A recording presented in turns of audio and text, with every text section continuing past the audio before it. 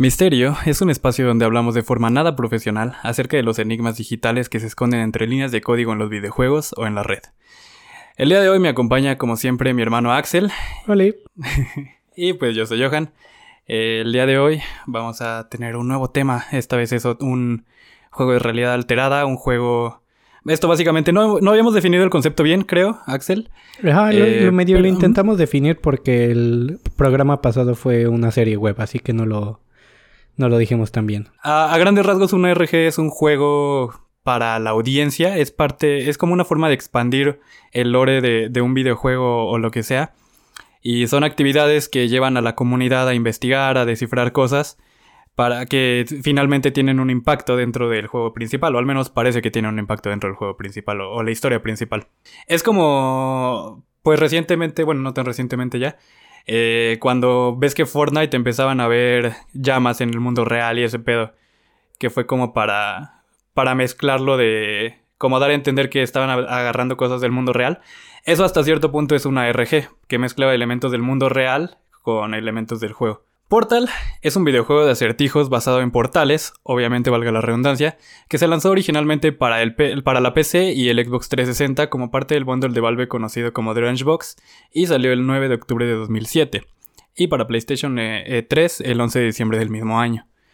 Se trata de un juego en formato de FPS, es un juego de disparo, en el cual el jugador usa un cañón de portales para disparar, pues portales que le permiten teletransportarse entre los escenarios del juego. Estos se sitúan dentro de las instalaciones de Aperture Science y sí, se trata de cámaras de prueba. Por lo que el personaje básicamente es una rata de laboratorio que están usando para probar este nuevo dispositivo. Y tu misión a lo largo de cada una de las cámaras es la de llegar del punto de entrada hasta el elevador que te dirige a la siguiente cámara. Mientras tanto, la inteligencia artificial GLaDOS te guía y te promete que al llegar al final del experimento, serás recompensado con un pastel. Que pues, como sabemos actualmente, el pastel es una mentira.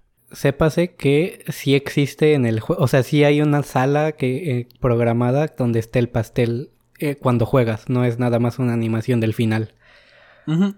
Sí, porque al final de los créditos sale como que una escena extra con un pastel. Pero sí, es un pequeño easter egg que hay por ahí que puedes encontrar dónde está el pastel, ¿no? Puedes salirte del mapa, pero es como ya con glitches ya bastante avanzados. Es glitchearlo un poco. Sí. Pero digamos, en forma de canon, por así decirlo, no. Ajá, no se puede. Pero bueno, estas cámaras de prueba están diseñadas de modo que no contienen o no deberían contener nada más que lo necesario para solucionar los acertijos que implican estas cámaras. Además de ocasionalmente algunas radios que tocan música o unas tazas que Shell, que es nuestra protagonista, puede tomar y aventar, cosa que nosotros cuando lo jugábamos descubrimos y explotamos un montón que tenías prácticamente como telequinesis, algo así, o no sé si era como solo para hacer más fácil la mecánica del juego para que no tuviera que ver tanto tus manos, que podías agarrar los objetos y las tazas las podías tronar. Pero bueno, el juego era muy popular, fue muy popular y muy peculiar en el sentido de que desde su lanzamiento y hasta después de unos 3 años, y esto yo no lo había pensado nunca, no recibió ninguna actualización. Por 3 años, que es algo poco común para los videojuegos en general, ya que... Bueno, esto todavía era de una época en la que sí sacaban juegos ya completos, ¿no? 2007. Sí, todavía. Todavía no estaba tan arraigada la cultura de la actualización. Y está interesante que a pesar de que ser un juego donde ocupas una física bastante importante, no lo rompieron tan fácil. Sí, no mames. Y es que también, por ejemplo, yo... Bueno, como más o menos saben, yo me dedico un poco al desarrollo de videojuegos. Y una vez vi más o menos cuál sería el método para desarrollar, por ejemplo, en Unity, ese sistema de portales. Y a la madre, güey, sí, o sea, es un pedote bastante complejo para que sea efectivo. Y no mames, en 2007, y como dices, sí, no lo rompieron tan fácil. De hecho, los juegos de Valve, por lo que yo tengo entendido, sí manejan bastante físicas muy complejas. Y lo hacen muy, muy bien. Pues bueno, a las 2:33 p.m. en hora de Pacífico, que es la hora que se va a usar para todas las horas que les diga, del 1 de marzo de 2010, como ya le dije, 3 años después de su lanzamiento, Portal recibió su primera actualización. La primera actualización desde su lanzamiento En la cual sus notas decía algo más o menos traducido que diría como: se modificó la frecuencia de transmisión de radio para cumplir con las regulaciones federales y estatales de gestión del espectro. Que pues a grandes rasgos no te dice mucho. Realmente si tú lees esto no entiendes nada, porque es algo que van a ver a lo largo de este juego, que todo se va viendo como si quien lo está llevando a cabo es Aperture Science. Y Aperture Science tiene una especie de humor muy extraño. En tu caso, Castor, a lo mejor no te diste tanta cuenta que no lo jugaste tanto, pero yo creo que tú, Axel, sí te acordarás que tienen como humor muy, muy sarcástico por ahí. Sí, es igual que intenta ser muy corporativo y muy frío, pero da risa cómo operan, ¿no? Ajá. Y esto tiene que... Este programa no me quiero adelantar tanto, ¿sí? Pero lo curioso de este juego es que igual tiene dentro de sus logros comunes encontrar al hombre, todas los escondites del hombre rata, que sí. de por sí lo ponen algo en su superficie, que es bastante interesante, como encuentras las notas que parecen de una persona de prueba anterior a ti. Sí, y ahorita que hacemos este paréntesis aprovecho porque en cierto punto sí vamos a mencionar al hombre rata, no es tan importante. No, y también para la audiencia y para Castor que no saben quién es el hombre rata. Básicamente a lo largo de las salas, obviamente al inicio pues todo está normal, pero llega un punto en el que en algunas partes específicas de las salas se ve que hay algunas partes que están como forzadas o rotas, o hay paneles tirados en la sala. Y si te adentras, te das cuenta de que es bueno, sí es como un nido. Y hay notas, está rayado en la pared como si alguien muy loco estuviera viviendo ahí dentro. O hubiera estado viviendo. Incluso hay latas de comida a veces hay radios descompuestas, cámaras rotas, un montón de cosas. Y entonces se supone, la referencia a partir de los logros y eso, es que ese es el Ratman, que se entiende que es un güey que pasó tiempo dentro de las instalaciones. Y algo interesante de él es que también te deja pistas. De hecho, más adelante voy a hablar un poco del final del juego, alerta de spoiler. Pero también para llegar a esa parte del final hay partes donde ese güey como que te deja notitas y señalamientos y flechas que te van ayudando un poquillo. Pero bueno, ya dentro del lore extendido te enteras que en sí es un doctor, no me acuerdo cuál es su primer nombre, pero sí se apellida Ratman, tal cual, con doble T creo. Uh-huh. Que en sí ese güey trabajaba en Aperture Laboratories. Y de hecho ese güey es quien... Originalmente Shell, la protagonista, no iba a ser quien iba a ser la primera participante de la prueba, que de hecho es así como pasa. Pero este güey, por alguna razón, en un cómic en el que habla con su cubo de compañía, que también aquí solo lo expliquemos. Bueno, el cubo de compañía básicamente es un cubo que tiene dibujado un corazón, pero es como una prueba psicológica dentro del juego, que al final del nivel donde sale, te plantea al inicio que es tu amigo, y al final lo tienes que quemar para avanzar en el nivel. Entonces es como para probar tu apego con los objetos. Y este güey tenía uno. Y entonces en sus alucinaciones este güey, el cubo le pregunta que por qué la seleccionó, y ese güey solamente dice que fue una corazonada. Y tal cual fue así, que ese güey del Excel donde tenía la lista de participantes movió a Shell a ser la número 1. Y precisamente este güey lo que quería era eso, que era encontrar a alguien que pudiera vencer a GLaDOS, porque él sabía que era mala. Pero bueno, ya llegaremos más o menos a eso. Dentro del juego, el único cambio aparente que esta actualización trajo consigo fue la adición de un logro llamado transmisión recibida, que tenía una descripción que solamente decía ... signo de interrogación. Esa era toda la descripción de los logros. Ven que por lo general los logros te dicen pues qué actividad tienes que realizar para desbloquearlo. En este caso solamente era ... signo de interrogación y nada más. Y pues evidentemente esto despertó la curiosidad de los jugadores. Pues estamos hablando de una época en la que todos querían tener sus juegos completados al 100%. Y Portal es uno de esos juegos que son relativamente fáciles de completar una vez que ya lo pasaste por primera vez. Porque como que pues le agarras la maña, ves dónde están los pequeños... No hacks, porque es de como lo tengas que hacer. Pero sí le agarras los trucos a cada nivel. Entonces era muy fácil llevarlo al 100. Y pues si te sacan un logro nuevo, obviamente los completionistas de ese tiempo lo iban a querer. Y pues no pasó mucho tiempo antes de que se dieran cuenta de que había algo diferente en las cámaras de prueba. Como les dije, originalmente se podía encontrar en algunas salas una radio tocando música de forma ininterrumpida. Con esto me refiero a que no importa dónde estuviera la radio, siempre iba a estar tocando musiquita. Pero con la actualización, ahora se podía encontrar una radio en todas las salas, en los 26 niveles. Y algunas de ellas, en este caso las nuevas, en las que habían en niveles que antes no había, se podían encontrar en lugares un tanto difíciles de acceder. Pero siempre eran revelados porque cerca de ellos sonaba la música. Ahora estos radios, bueno, y todos los radios en realidad, no solamente los que añadieron, tenían un par de cambios. Para empezar, se supone que la frecuencia de su transmisión había sido cambiada para cumplir con las regulaciones federales y estatales de gestión de empleo, así como lo describía en su actualización. Entonces, además de esto, los aparatos ahora tenían una luz rojita en el centro. Lo verdaderamente interesante de estas nuevas radios sucedía una vez que Shell tomaba una radio y la movía. Lo que pasa es que empezaba a escucharse estática, la música se paraba y sonaba como si empezara a distorsionarte un poquito la señal. Y antes normalmente no importaba dónde llevara la radio, siempre estaba sonando música, ahora como que se distorsionaba. Como si algo estuviera interfiriendo.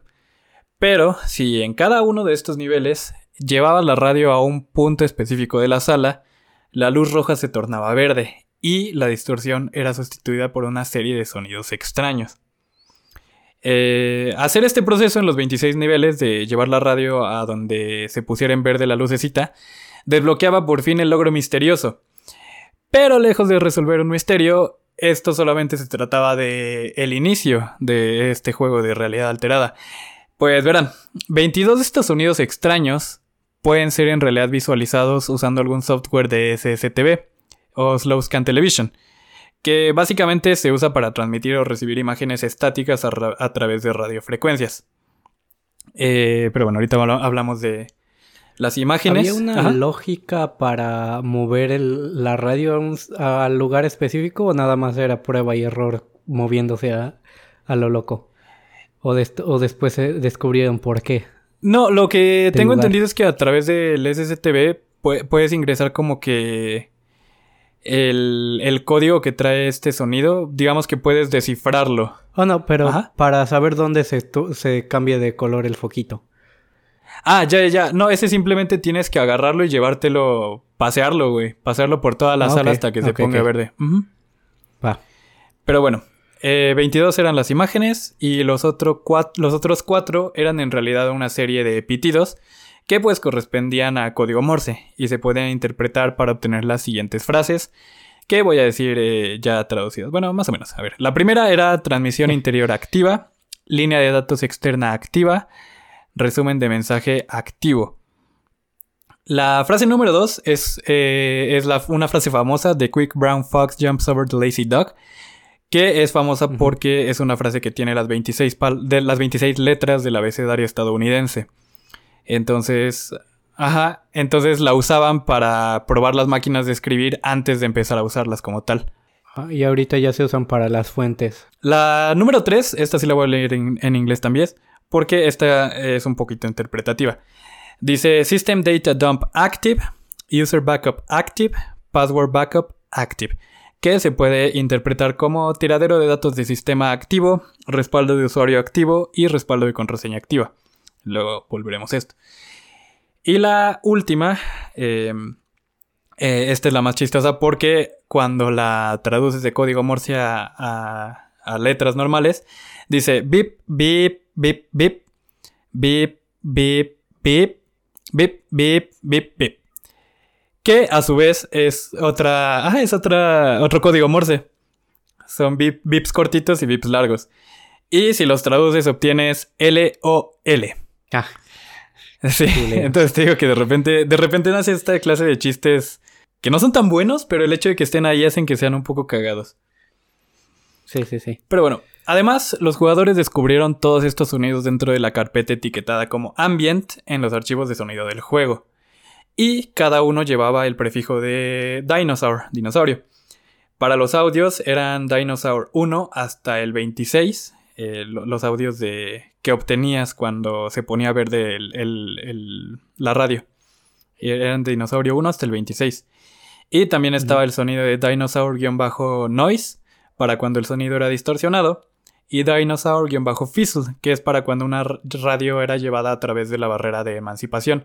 Que esta básicamente, antes de cada nivel hay como una barrera, digamos. No sé cómo llamarlo, un campo de fuerza hasta cierto punto. Que lo que hace es que destruye todo lo que lleves. O sea, si estás tratando de llevarte un cubo, una cámara o una de las torretas que hay en la sala, lo destruye a modo de que no puedas sacar nada de la sala. Y también desactiva tus portales. Ajá. En cuanto cruzas ahí, tus portales se apagan. Pero bueno, aquí esta parte es un poco más especulativa. Se supone que los prefijos de dinosaurio podrían ser una referencia al libro Dinosaur Alphabet de Harry S. Robbins, que es un actor de doblaje en Half-Life, que como dijimos hace rato es una serie de videojuegos que también hizo Valve y que además comparte universo con Portal. De hecho se supone, creo que yo la verdad nunca he jugado Half-Life. Ajá, se supone que Black Mesa está muy implicado y se entiende que Black Mesa es como rival de Aperture Science. Sí. Ajá. Y además de que existen 26 archivos de sonido en el juego, así como las 26 letras en el alfabeto de dinosaurios. Entonces por eso hacen como que esta relación de que a lo mejor por eso es la referencia de los prefijos de dinosaurios. Pero bueno, algunas de las imágenes que se descifraron con el SSTV parecen ser simplemente fotos tomadas con alguna cámara antigua y algo de estática hacia el azar, aunque podrían tener algún simbolismo, como la imagen dinosaurio número 24 que muestra una trampa para ratón, y esto se especula que podría ser una referencia directa al Ratman, como si dentro de los archivos de Aperture Laboratories hubiera alguien que quisiera atrapar al Ratman o que ya lo haya atrapado. Pero bueno, nada más para no dejar nada fuera, les voy a decir cuáles son, antes de irnos con lo que sí es un poquito más importante, voy a decirles cuáles son todas las imágenes aleatorias o que no tienen tanto significado o relevancia para el ARG. Pero bueno, la imagen dinosaurio número 3 muestra un papel arrugado e impreso tiene las letras BBS seguida de lo que parece ser los caracteres tachados de un número telefónico. Bueno, más que tachados, reemplazados por el signo de gato, el hashtag. La número 6 es una imagen que no le encontré forma, pero según ahí donde estaba investigando, se supone que es una porción de una imagen en ASCII de GLaDOS. GLaDOS, que es el robot que controla, bueno, la inteligencia artificial que controla las instalaciones. Y cuando digo una imagen en arte ASCII me refiero a que el arte ASCII, lo voy a mencionar quizá en varios de mis casos y aquí también un par de veces más, básicamente es cuando hacen dibujitos con las letras. Bueno, con los caracteres del teclado. Y bueno, estoy seguro que todos en algún momento lo han visto porque es muy común que hagan esas madres en los chats o en los comentarios de Facebook también. Pero bueno, básicamente son dibujitos con los caracteres que tienes disponibles en tu teclado. Bueno, la número 8 es la parte trasera de un gabinete de computadora. La 9 es la foto de un cráneo con 2 tubos de vacío y otras cosas sobre un escritorio. Un cráneo obviamente falso. La 10 muestra lo mismo que la imagen número 3, la de los números reemplazados por gatos, pero desde otra perspectiva. La 11 está muy distorsionada, pero parece ser un par de bulbos junto a un gallo de cerámica. La número 14 es un objeto no identificado desde la perspectiva de un telescopio o un aparato semejante. La 15 es una figurita de una vaca de plástico que está muy interesante porque se ve que es como didáctica, porque digamos que lo que sería su piel está transparente, entonces se ve como sus órganos y sus huesos. La 19, por el formato, parecen ser números telefónicos, porque tienen paréntesis para la alada y guiones, pero todos los caracteres otra vez reemplazados por signo de gato. La 21... O sea, nadie pudo llamar. Ajá, sí, o sea, lo único que tenían hasta cierto punto sería, pues, el número de caracteres en ese número telefónico. Ok. El 21 es la foto de alguien usando una bata de Aperture Laboratories, solamente enfocando el pecho, o sea, no dice nada. La 22 es una imagen invertida del sistema de navegación inercial para la Apollo Guidance Computer del Museo del MIT en Cambridge. La 23 es el borde de una tarjeta de circuitos de Herbert, que es un robot también construido en el MIT en 1987 y la foto también es del museo. Por último, la 26 Es el close-up de un circuito impreso que parece que está tomada como a través de un microscopio o algo similar porque se ve como el bordecito redondo y eso. Bueno, entonces ya tenemos todas las... ¿Esto en qué lugar, o sea, en dónde se juntó la gente para resolverlo? ¿O nada más? Eso sí, no vi qué foros usaban, la verdad, no chequé. Yo me imagino que fue mucho a través de Reddit. Okay, es que solo compilé la información, no chequé tanto eso. Sorry. Pero bueno, entonces ya cubrimos los 4 audios que son Morse, las cosas que no... Bueno, las imágenes que no dicen nada realmente. Pero las demás imágenes dinosaurio, que son específicamente, si alguien está llevando la cuenta, son las números 2, 4, 7, 13, 16, 18, 20 y 25. Todas estas están compuestas por 4 imágenes más pequeñas, o sea, es como una cuadrícula. Que a su vez, cada una de ellas contiene una letra o un número. Entonces, aquí se puede obtener un código si estas letras o números se acomodan en orden de cada imagen, en su orden de número dinosaurio, o sea, en el orden del nivel al que corresponden. Si las ordenas tomando primero la letra superior izquierda, luego la derecha y luego la inferior izquierda y la derecha. Entonces, si juntas todo eso, obtienes un código que no voy a leer, son letras y números, como 94, 59 y así se va, ¿no?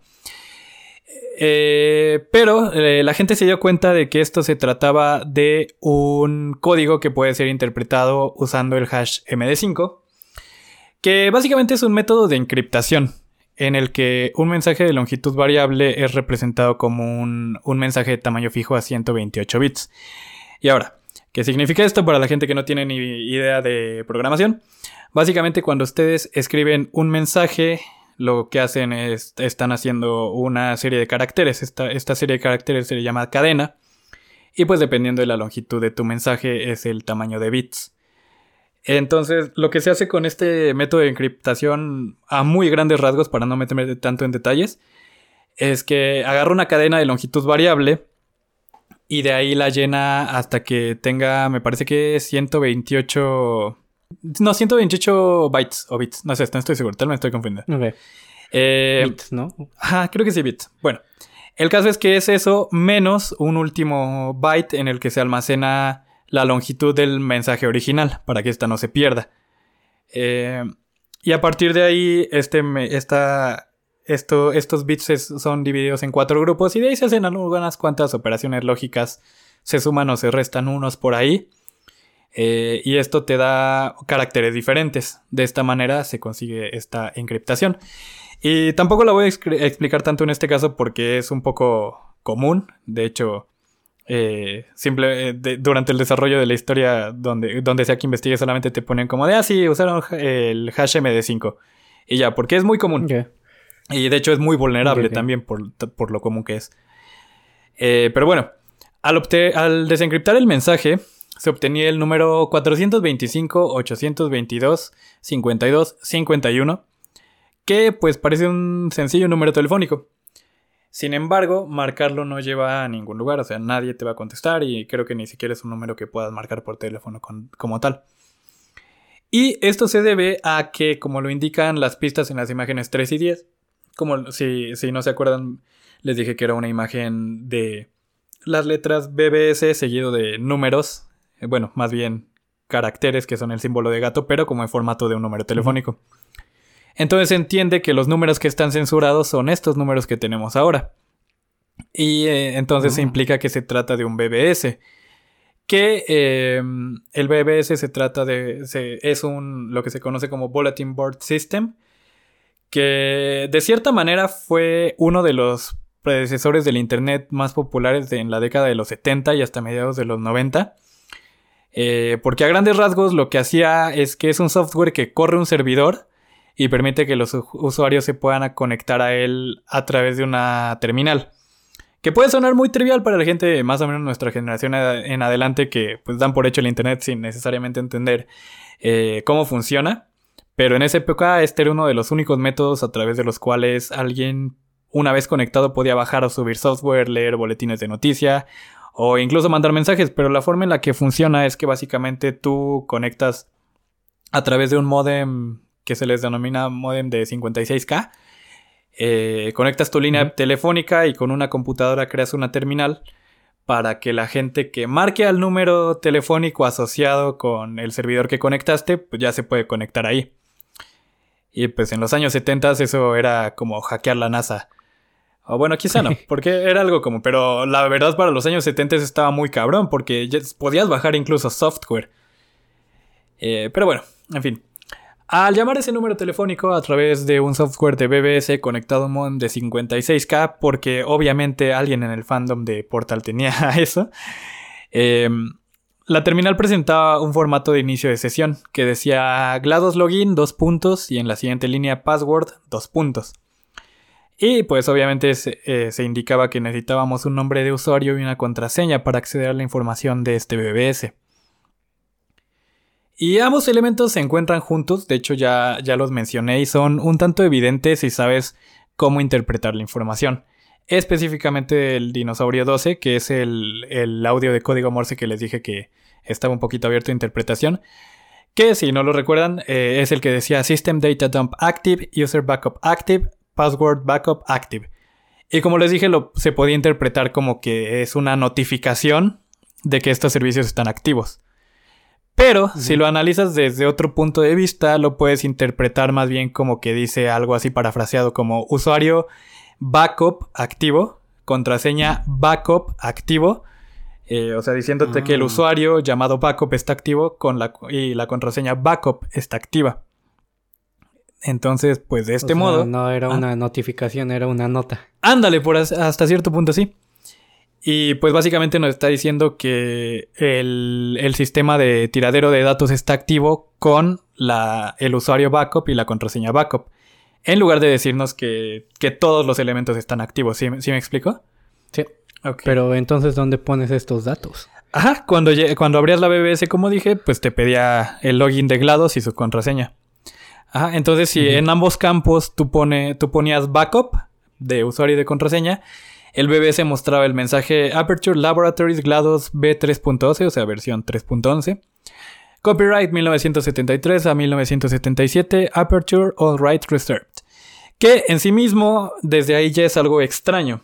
Porque, según la información de ApertureScience.com, hasta ese momento al menos, la versión de GLaDOS que estaba siendo ejecutada, que no había sido cambiada desde 1982, era la versión 1.09.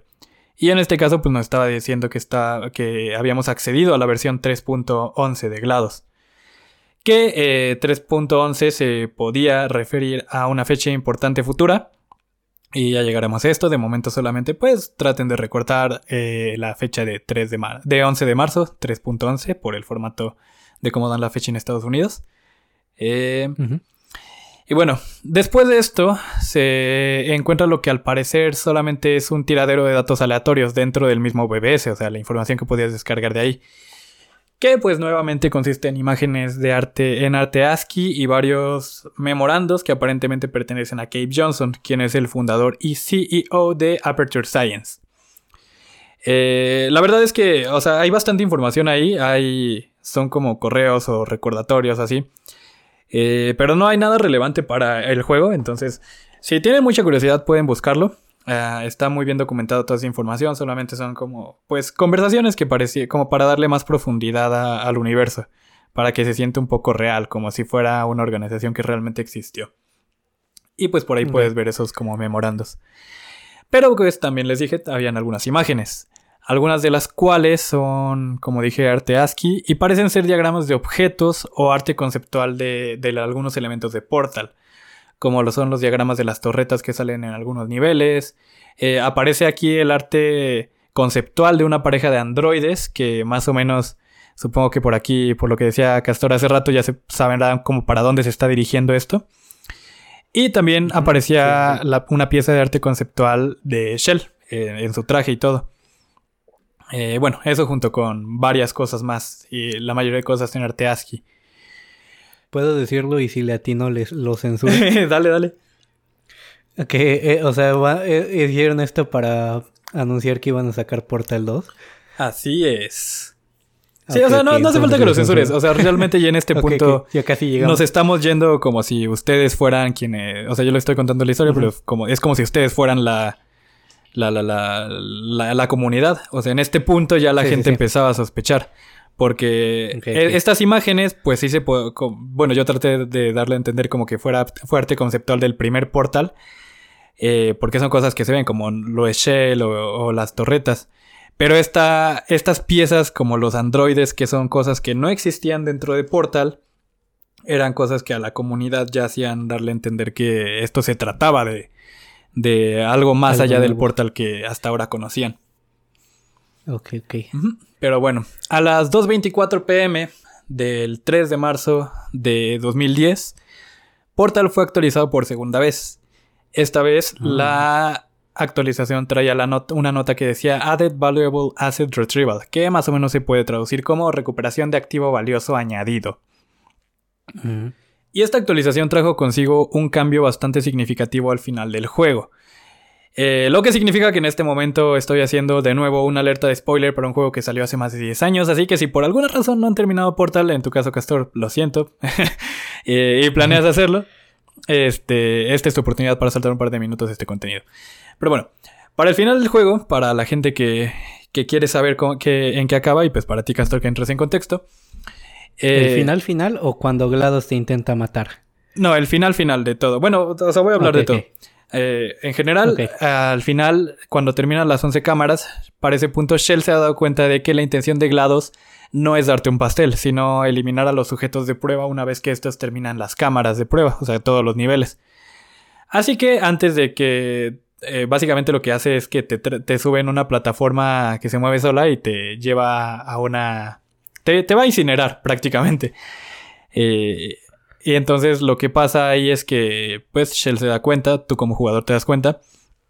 Así que usas la pistola de portales que tienes para lograr escapar de tu destino de ser quemado. Y que me acuerdo que en ese punto nosotros la primera vez sí nos dejamos morir.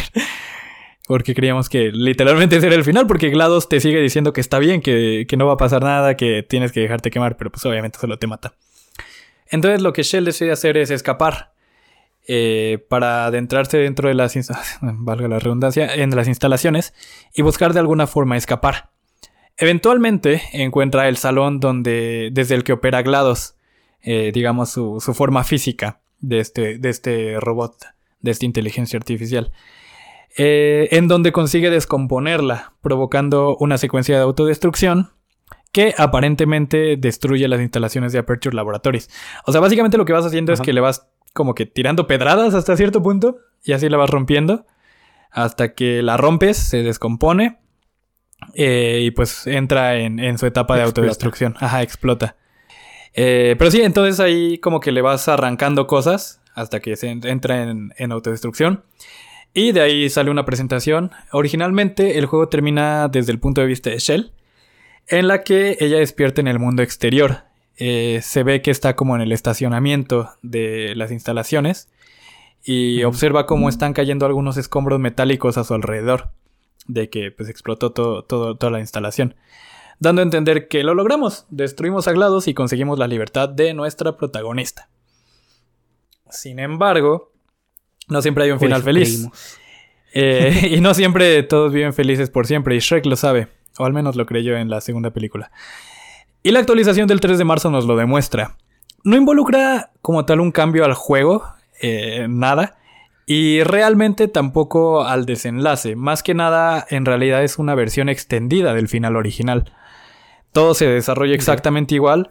Solamente que donde originalmente solamente te desvanecían a negro y terminaba el juego. Aquí sigues despierta.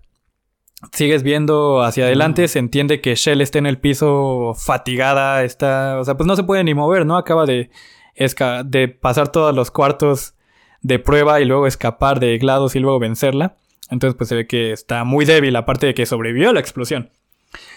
Entonces, después de despertar y sin que en ningún momento se mueva el punto de vista porque pues estás tirado en el piso, se escuchan unos pasos robóticos aproximarse. Seguido de una voz de androide que dice "Thank you for assuming the party escort submission position". O sea, prácticamente le está agradeciendo por estar en una posición en la que lo puede agarrar. Y antes de esto, sin que veas al androide realmente, lo comienza a arrastrar, la comienza a arrastrar de regreso a las instalaciones, implicando que nunca alcanzamos la libertad. Ajá, sí explotó, pero sí, no la mató. Pero... Y pues que la historia de Shell aún no ha terminado. Esto pues obviamente ya en este punto todos ya estaban seguros que Portal 2 estaba confirmado. Pero bueno, pues aquí seguía el juego adelante. Porque además eso no fue lo único que pasó el 3 de marzo. Resulta que aproximadamente a las 2:15 p.m., o sea, unos 10 minutos antes de la actualización del juego, en la que se añade esta escena extendida, se añadió algo al mensaje que aparecía una vez que accedías a la terminal de la BBS. Decía, era una barra de progreso contando del 0 al 76, acompañado de las palabras Valuable Asset Retrieval Initiated, que se traduce a recuperación de activo valioso iniciado, dando a entender que fue desde este mismo BBS, que pues son las credenciales de GLaDOS, que se envió al androide de escolta. Y pues tú eres el activo valioso que va a recuperar. Entonces básicamente se ve como si Aperture Science hubiera explotado, pero a través de este BBS como que un respaldo de GLaDOS o algo se conectó y mandó al robot para recuperar a Shell. Pero básicamente lo que da a entender también es que la gente que lo descubrió el código fueron ellos los que lo activaron, ¿no? No necesariamente, porque lo que estás haciendo, no estás haciendo tú cambios dentro de la terminal, solamente estás entrando a la información. Más bien es como que ellos lo mandaron. Ajá, estás viendo. Exacto, ajá. Tú simplemente puedes ver lo que sucedió, pero pues hasta el momento no has hecho ninguna acción dentro de la BBS más que acceder al perfil. Además de esta frase que indicaba que se había salido el robotcito a buscar a Shell, la barra de progreso tenía varias frases de tiempo estimado que son algo humorísticas, si es que aprecias el humor de los programadores. Porque algunos ejemplos incluyen 2797 milenios, 43 femtosegundos o menos, alrededor de 7. Hay uno que decía 91 semanas, 46 días, 95 horas aproximadamente, 5321 milenios.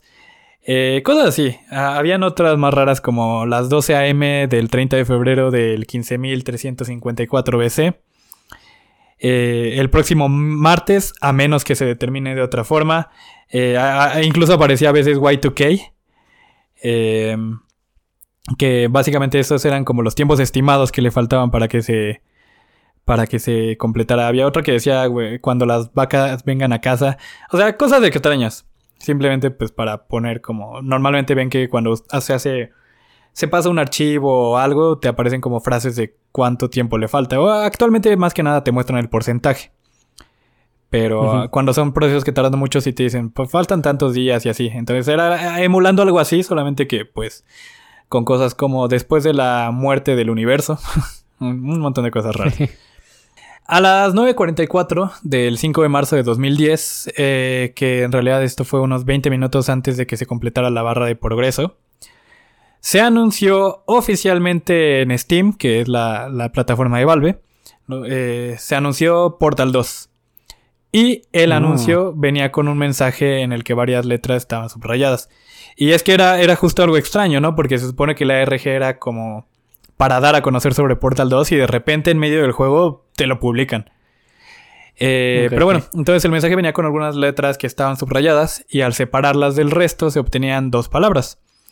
La primera era Die Ratman con 2 T's y 2 N's y Honey escrito con un 0 y 2 E en lugar de Y. Y en este punto pues ya no hacía falta ser un genio para intuir que se trataba de un nuevo nombre de usuario y contraseña para usar en el BBS. En este caso se entiende que es como son las credenciales de Ratman, del Dr. Ratman. Como diría Rui Torres, no se necesita ser un experto para ser un gran artista. Pero bueno, usar estas credenciales en el BBS resultaba en un texto que decía Aperture Image Format 1985, seguido de un código. Así es, simplemente un código pues, ahí que obviamente se veía que estaba como encriptado de alguna forma, pero pues era lo único que había. Nuevamente no tenías opciones para ejecutar ningún comando. Y ese mismo día, cuando la barra de progreso se completó, Ingresar a la BBS con la cuenta de backup de nuevo permitía a los usuarios acceder a un código fuente de un programa de QBasic, que es un ambiente de programación, cuya función resultaba ser coincidentemente la de decodificar el código que se podía encontrar en la cuenta de Ratman. Entonces, pues básicamente en backup apareció un programita que te ayudaba a desencriptar el código de la cuenta de Ratman. Y al ejecutar el programa se mostraban 2 imágenes. Que la primera era un texto azul sobre un fondo blanco con el logo de Aperture Laboratories en su parte superior. Y el mensaje decía, ya traducido: gracias por tu participación en la fase de pruebas de la iniciativa de pruebas cooperativas de Aperture Science. Debido a su éxito, avanzaremos con este proyecto. Serás contactado cuando la fase de fuego en vivo de la iniciativa de pruebas cooperativas esté lista para aceptar aplicantes. Entonces, pues te daban a entender que la prueba cooperativa se refiere al mismo ARG y al esfuerzo colaborativo de la comunidad para descifrar las pistas. Entonces estaban viendo qué tanto la gente colaboraba entre sí. Y además se descubriría eventualmente, ya con el lanzamiento del juego, que la iniciativa de pruebas cooperativas de Aperture Science se refería precisamente a lo que tú decías, que es el modo cooperativo que estaría disponible en Portal 2. Teniendo esta imagen, este programa tenía como una especie de interfaz que te permitía presionar la tecla 9 para cerrar el programa o presionar 1. Esto no lo anoté, pero si no mal recuerdo, más o menos lo que pasaba es que es un formato... Eso que decía hasta arriba, de que decía Aperture Image Format, se supone que es un formato de imágenes que es como un menú en el que puedes decidir qué haces con la imagen, y en este caso el menú de Aperture solamente te permitía o cerrar el programa o presionar 1 para mostrar la siguiente imagen. Que en este caso es una imagen corporativa de 2 sujetos de prueba con el pulgar arriba en un fondo rojo con el texto Cooperative Trial Completed. O sea, diciendo que se había terminado la prueba de cooperativa. Pero sí, era de estas imágenes corporativas de monitos de palo blancos. Y bueno, de ahí no pasó nada hasta la fecha que les dije que teníamos que recordar, que es la versión de GLaDOS, como les dije, la versión 3.11. Y como lo predijo GLaDOS en 1997 con esa versión, el 11 de marzo de 2010, durante su discurso de aceptación del Pioneer Award en los Game Choice Awards, Gabe Newell, el cofundador y actual director de Valve Software, que como ya mencionamos varias veces, es la empresa que está detrás del desarrollo de Portal, de Half-Life, de Steam, que pues si están viendo este contenido probablemente sepan que es la plataforma más grande de venta de juegos para PC al menos. También están detrás del HTC Vive, que es un sistema de realidad virtual. Un desmadre, este güey es don vergas en la industria de los videojuegos. Pues este güey durante su discurso de aceptación anunció que iba a resolver algunas dudas de algunas de las preguntas que los fans podían tener respecto a este ARG, antes de lanzar una presentación donde supuestamente se encontrarían las respuestas. Porque recordemos que en este punto como que pues habían cabos sueltos, ¿no? Todas las imágenes que se encontraban en el BBS y esas cosas, ¿no? Pero sí, justamente cuando la puso, la presentación crasheó justo en cuanto Gabe trató de mostrarla, dando paso a un común pantallazo azul. O sea, cuando la computadora encuentra un error fatal y deja de funcionar. A lo que Gabe Newell solamente dijo: esto no está funcionando. Y eventualmente apareció una segunda pantalla azul de la muerte. Para este momento los abucheos que se escuchaban en la audiencia se convirtieron en porras y aplausos, porque recordemos que esto era un evento en vivo. Pues se entendió que el fallo era intencional y además era parte del ARG. Gabe simplemente dijo bromeando: esto es lo que obtengo por trabajar en Microsoft, porque trabajó en Microsoft antes de salirse y hacer Valve. Y agradeció a todos los presentes y a su esposa antes de decir buena suerte averiguándolo y simplemente marcharse. Pues a la verga. La pantalla azul... sí, güey. La pantalla azul mostraba hasta arriba el nombre de GLaDOS en un cuadro gris por encima del mensaje que decía: ha ocurrido E2, una excepción fatal en E4, E2, D7, C5, D5, C4, en E4D, 5E3, paréntesis, C9, paréntesis, D3, C5, C5, C5. La aplicación actual será terminada. Presione cualquier tecla para llenar la instalación con neurotoxinas mortales. Presione Ctrl Alt Delete de nuevo para reiniciar las pruebas. Perderá cualquier persona no vital y su progreso en la prueba actual. presione cualquier tecla para continuar. Entonces, pues a lo que se refería Gabe con el buena suerte averiguándolo, obviamente eran estos caracteres que estaban diferentes. Y resulta que estos caracteres eran la representación hexadecimal de algunas letras, que al descifrarlas simplemente se obtiene la frase suspended until EEE. O sea, se puede entender como suspendido hasta el E3. Okay. Que el E3, en caso de que alguien no lo sepa, es o era, no sé si sigue siendo por la pandemia, la convención de videojuegos más grande e importante, que es donde se reunía muchísima gente daban sus anuncios ahí. No sé, es una convención grandísima. O era. Y pues se indicaba que no había más información de Portal 2 hasta el E3, que se llevaría a cabo en junio. Pero antes de que se celebrara esta edición del E3, el 1 de junio de 2010, y como la última actividad en sí de la RG, se envió un correo interesante a los miembros de la prensa. Que el correo traducido decía: querido nombre de sujeto aquí. Aperture Science se complace en informarle que nos hemos unido con Valve para anunciar la cancelación de la gala del evento de Portal 2 en el Teatro Regal el 14 de junio. El evento será reemplazado por una sorpresa. Y a pesar de que la cancelación del evento ciertamente cuenta como una sorpresa, nos complace anunciar que además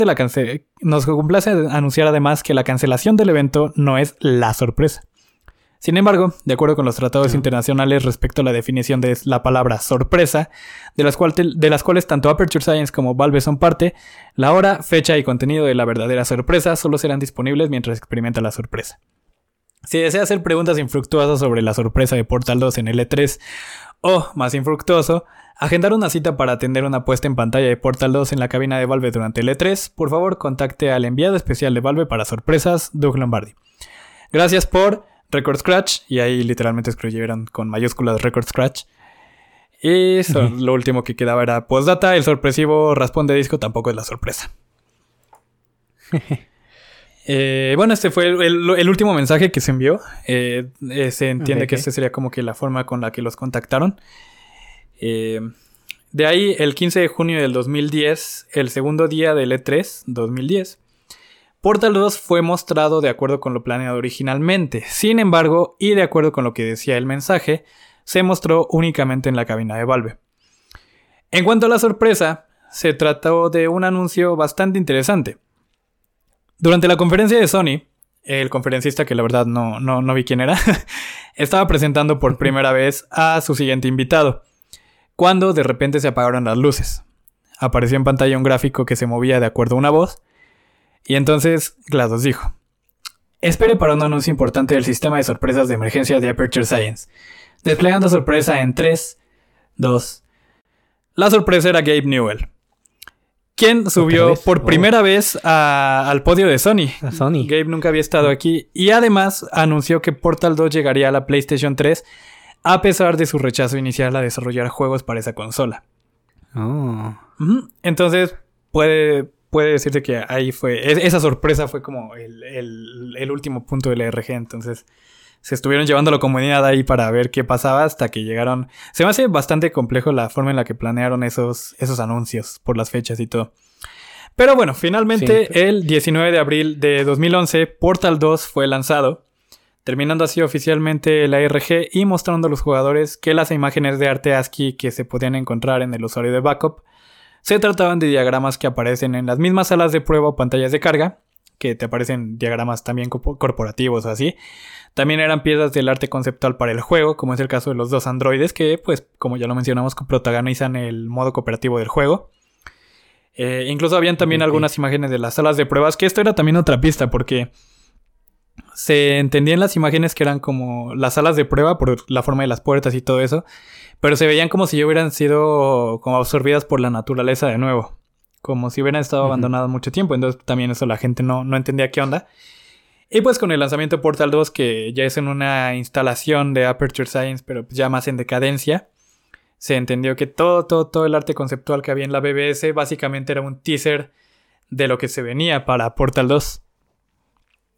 Y entonces pues ahí fue donde finalmente se le encontró sentido a la mayoría, porque creo que hay algunas imágenes que todavía como que no han descifrado bien qué es.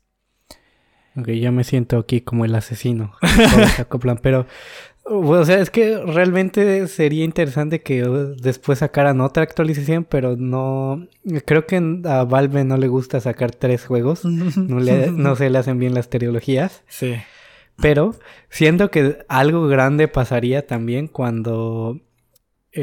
si es que llegaran a sacar Half-Life 3. Sí, podrían hacer un montón de cosas. Porque de hecho, algo que ya no mencioné, porque no es parte de la RG principal, es que después del anuncio de Gabe y previo al lanzamiento de Portal, también hubo un pequeño ARG relacionado con Portal, en el que varios juegos independientes que puedes encontrar en Steam tenían patatas escondidas. Entonces, pues tú tenías que encontrarlas. Okay. Ajá, pero no era en un solo juego, güey, sino... Aquí es donde se me hizo muy interesante el alcance que tiene Valve, güey, porque fue a lo largo de varios juegos que habían en su plataforma que metieron estas cosas. Cuando, por ejemplo, si lo quiere hacer, no sé, algo como Ubisoft o así, pues solamente lo puede hacer dentro de sus propias... Ándale, ajá. Y en este caso, pues fue como de, me vale verga, yo soy dueño de Steam, voy a poner ahí unos easter eggs. Y pues básicamente eran más imágenes de referencia al juego. Y otra cosa que se me hizo bien interesante, y ya es lo último que tengo de notas, es que este ARG fue creado únicamente por el equipo de desarrollo. No estuvo involucrado ningún equipo de marketing ni nada semejante. O sea, todo fue planeado y ejecutado por el equipo de desarrollo de Portal 2. Ok. De hecho, siento que estuvieron muy fácil para la calidad de nerd que son. Sí. Sí. Sí, y es que también vuelvo a lo mismo. Siento que para 2007 sí estaba algo avanzado porque todavía no era como... Bueno, no, es que sí, para Halo sí se empezaban a juntar ya mucha banda. No sé, tal vez sí estuvo un poquito fácil. Ajá, o sea, estuvo muy nerd, pero relativamente fácil, ¿no? Ajá, bueno, es que sí tienes razón, Castor, güey, que pues tenía que haber gente dentro de la comunidad que tuviera el modem de 56K, güey, que supieran de los Bulletin Board Systems, toda esta clase de cosas. A lo mejor no fue difícil en cuanto al cifrado y ese pedo, pero en... Ajá, lo técnico, ¿no? Bueno, el hardware, más que nada, ¿no? Así es. Pero pues ese fue el caso del ARG de Portal. ¿Qué opinan? Realmente, cuando dijiste que había el ARG de Portal, creí que toda la información iba a estar después de que salió Portal 2. No sabía en realidad que era para promocionar Portal 2. Sí, no he investigado. Deben haber otros ARGs en Portal 2. Debe haber... Pero eso sí no lo he checado, quizá en otro capítulo. Ajá. Después les traeremos más información, pero sí. Estuvo bonito. O sea, está chido.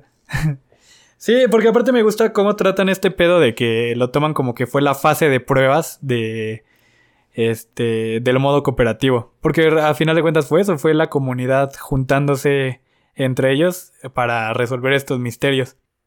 Pero hasta cierto punto y generaron dos cosas, güey. Hicieron un estudio de mercado para la funcionalidad que querían meter y también recuperaron a su audiencia para esperar el juego.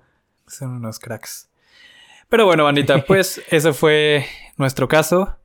Esperamos que les haya gustado. Recuerden, no sé qué se hace en estas plataformas, darle like. Seguirnos, descargar el podcast y decírselo a sus amigos. Sí, compartírselo a sus amigos. Si les gustan toda esa clase de cosas. Y pues nada, recuerden que, bueno, si están en YouTube también no olviden dejar su like, favorito y comentar. Suscribirse también, nos ayuda mucho. Pero sobre todo compartir es lo mejor que pueden hacer este contenido. Esperamos que les haya gustado. Y pues nada, bandita, ya se la saben. Pueden buscarnos en YouTube como Yogi Kush para que vean, subimos gameplays a veces.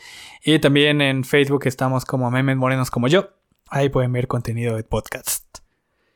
Y pues nada, muchas gracias por escucharnos.